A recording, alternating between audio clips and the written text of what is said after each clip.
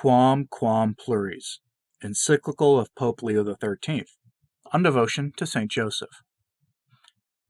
To our venerable brethren, the patriarchs, primates, archbishops, and other ordinaries in peace and union with the Holy See. Although we have already many times ordered special prayers to be offered up in the whole world, that the interests of Catholicism might be insistently recommended to God, none will deem it matter for surprise that we consider the present moment an opportune one for again inculcating the same duty. During the periods of stress and trial, chiefly when every lawlessness of act seems permitted to the powers of darkness, it has been the custom in the Church to plead with special fervor and perseverance to God, her author and protector, by recourse to the intercession of the saints, and chiefly to the Blessed Virgin, Mother of God, whose patronage has ever been the most efficacious. The fruit of these pious prayers and of the confidence reposed in the divine goodness has always, sooner or later, been made apparent. Now, venerable brethren, you know the times in which we live. They are scarcely less deplorable for the Christian religion than the worst days, which in time past were most full of misery to the Church. We see faith, the root of all Christian virtues, lessening in many souls. We see charity growing cold, the young generation daily growing in depravity of morals and views, the Church of Jesus Christ attacked on every side by open force or by craft, a relentless war waged against the sovereign pontiff, and the very foundations of religion undermined with a boldness which waxes daily in intensity. These things are indeed so much a matter of notoriety that it is needless for us to expatiate on the depths to which society has sunk in these days, or on the designs which now agitate the minds of men. In circumstances so unhappy and troublous, human remedies are insufficient, and it becomes necessary, as the sole source, to beg for assistance from the divine power. This is the reason why we have considered it necessary to turn to the Christian people and urge them to implore, with increased zeal and constancy, the aid of Almighty God. At this proximity of the month of October, which we have already consecrated to the Virgin Mary, under the title of Our Lady of the Rosary, we earnestly exhort the faithful to perform the exercises of this month, with, if possible, even more piety and constancy than heretofore. We know that there is sure help in the maternal goodness of the Virgin, and we are very certain that we shall never vainly place our trust in her. If on innumerable occasions she has displayed her power in aid of the Christian world, why should we doubt that she will now renew the assistance of her power and favor, if humble and constant prayers are offered up on all sides to her? Nay, we rather believe that her intervention will be the more marvelous as she has permitted us to pray to her for so long a time with special appeals. But we entertain another object, which, according to your wont, venerable brethren, you will advance with fervor, that God may be more favorable to our prayers, and that he may come with bounty and promptitude to the aid of his Church. We judge it of deep utility for the Christian people, continually to invoke with great piety and trust, altogether with the Virgin Mother of God, her chaste spouse, the Blessed Joseph, and we regard it as most certain that this will be most pleasing to the Virgin herself. On the subject of this devotion, of which we speak publicly for the first time today, we know without doubt that not only is the people inclined to it, but that it is already established and is advancing to full growth. We have seen devotion to Saint Joseph, which in past times the Roman pontiffs have developed and gradually increased, grow into greater proportions in our times, particularly after Pius IX of happy memory, our predecessor, proclaimed, yielding to the request of a large number of bishops, this holy patriarch the patron of the Catholic Church, and as moreover it is of high importance that the devotion to Saint Joseph should engraft itself upon the daily pious practices of Catholics, we desire that the Christian people should be urged to it above all by our works and authority. The several motives for which Saint Joseph has been proclaimed patron of the Church, and from which the Church looks for singular benefit from his patronage and protection, are that Joseph was the spouse of Mary, and that he was reputed the father of Jesus Christ. From these sources have sprung his dignity, his holiness, his glory. In truth, the dignity of the Mother of God is so lofty that naught created can rank above it. But as Joseph has been united to the Blessed Virgin by the ties of marriage, it may not be doubted that he approached nearer than any to the eminent dignity by which the Mother of God surpasses so nobly all created natures. For marriage is the most intimate of all unions, which from its essence imparts a community of gifts between those that by it are joined together. Thus, in giving Joseph the Blessed Virgin as spouse, God appointed him to be not only her life's companion, the witness of her maidenhood, the protector of her honor, but also, by virtue of the conjugal tie, a participant in her sublime dignity.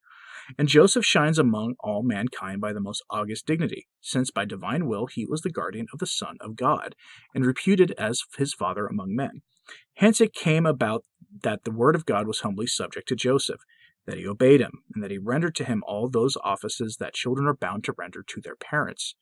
From this twofold dignity flowed the obligation which nature lays upon the head of families, so that Joseph became the guardian, the administrator, and the legal defender of the divine house whose chief he was, and during the whole course of his life he fulfilled those charges and those duties.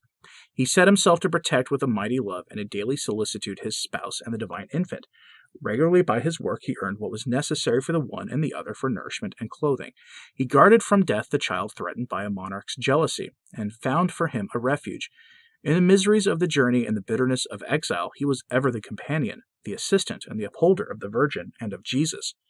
Now the divine house which Joseph ruled with the authority of a father contained within its limits the scarce-born church.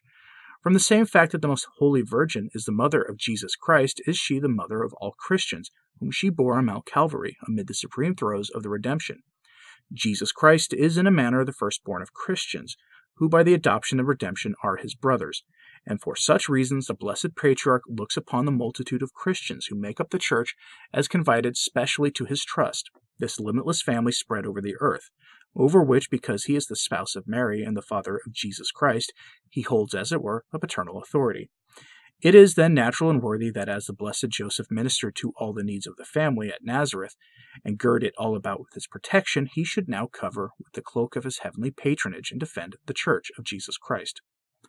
You well understand, venerable brethren, that these considerations are confirmed by the opinion held by a large number of the fathers, to which the sacred liturgy gives its sanction, that the Joseph of ancient times, son of the patriarch Jacob, was the type of the Saint Joseph, and the former of his glory prefigured by the greatness of the future guardian of the Holy Family. And in truth, beyond the fact that the same name, a point of significance of which has never been denied, was given to each, you well know the points of likeness that exist between them, namely that the first Joseph won the favor and especial goodwill of his master, and that through Joseph's administration his household came to prosperity and wealth. That still more important, he presided over the kingdom with great power, and in a time when the harvests failed, he provided for all the needs of the Egyptians with so much wisdom that the king decreed to him the title Savior of the world. Thus it is that we may prefigure the new in the old patriarch, and as the first caused the prosperity of his master's domestic interest, and at the same time rendered great services to the whole kingdom, so the second, destined to be the guardian of the Christian religion, should be regarded as the protector and defender of the church, which is truly the house of the Lord, and the kingdom of God on earth.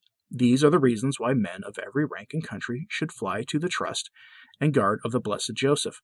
Fathers of families find in Joseph the best personification of paternal solicitude and vigilance. Spouses a perfect example of love, of peace, and of conjugal fidelity. Virgins at the same time find in him the model and protector of virginal integrity. The noble of birth will learn of Joseph how to guard their dignity even in misfortune. The rich will understand by his lessons what are the goods most to be desired and won at the price of their labor. As to workmen, artisans, and persons of lesser degree, their recourse to Joseph is a special right, as his example is for the particular imitation. For Joseph, of royal blood, united by marriage to the greatest and holiest of women, reputed the father of the Son of God, passed his life in labor, and won by the toil of the artisan the needful support of his family. It is then true that the condition of the lowly has nothing shameful in it, and the work of the laborer is not only not dishonoring, but can, if virtue be joined to it, be singularly ennobled. Joseph, content with his slight possessions, bore the trial of a fortune so slender, with greatness of soul, in imitation of his son, who, having put on the form of a slave, being the Lord of life, subjected himself of his own free will to the spoliation and loss of everything. Through these considerations, the poor and those who live by the labor of their hands should be of good heart, and learn to be just. If they win the right of emerging from poverty and obtaining a better rank by lawful means, reason and justice uphold them in changing the order established, in the first instance for them by the providence of God.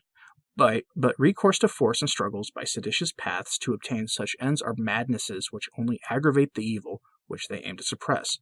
Let the poor, then, if they would be wise, trust not to the promises of seditious men, but rather to the example and patronage of blessed Joseph, and to the maternal charity of the Church, which each day takes an increasing compassion on their lot. This is the reason why, trusting much to your zeal and episcopal authority, venerable brethren, and not doubting that the good and pious faithful will run beyond the mere letter of the law, we prescribe that during the whole month of October, the recitation of the Rosary, for which we have already legislated, a prayer to St. Joseph be added, the formula of which will be sent with this letter, and that this custom should be repeated every year. To those who recite this prayer, we grant for each time an indulgence of 7 years and 7 Lents. It is a salutary practice and very praiseworthy, already established in some countries, to consecrate the month of March to the honor of the Holy Patriarch by daily exercises of piety. Where this custom cannot be easily established, it is at least desirable that before the feast day in the principal church of each parish, a triduum of prayers be celebrated. In those lands where the 19th of March, the feast of St. Joseph, is not a festival of obligation, we exhort the faithful to sanctify it as far as possible by private pious practices, in honor of the heavenly patron, as though it were a day of obligation. And in token of the heavenly favors and in witness of our good will, we grant most lovingly in the Lord to you, venerable brethren, to your clergy, and to your people, the apostolic blessing. Given from the Vatican on August 15, 1889, the 11th year of our pontificate, Pope Leo XIII. And now the prayer to St. Joseph that is appended to it. To thee, O blessed Joseph, we have recourse in our affliction, and have implored the help of thy thrice holy spouse. We now, with hearts filled with confidence, earnestly beg thee also to take us under thy protection, by that charity wherewith thou wert united to the Immaculate Virgin Mother of God, and by that fatherly love with which thou didst cherish the child Jesus. We beseech thee, we humbly pray that thou wilt look down with gracious eye upon that inheritance, which Jesus Christ purchased by his blood, and will succor us in our need by thy power and strength. Defend, O most watchful guardian of the Holy Family, the chosen offspring of Jesus Christ. Keep from us, O most loving Father, all blight of error and corruption. Aid us from on high, most valiant defender, in this conflict with the powers of darkness. And even as of old thou didst rescue the child Jesus from the peril of his life, so now defend God's holy church from the snares of the enemy and from all adversity. Shield us ever under thy patronage, that following thine example, and strengthened by thy help, we may live a holy life, die a happy death, and attain to everlasting bliss in heaven. Amen.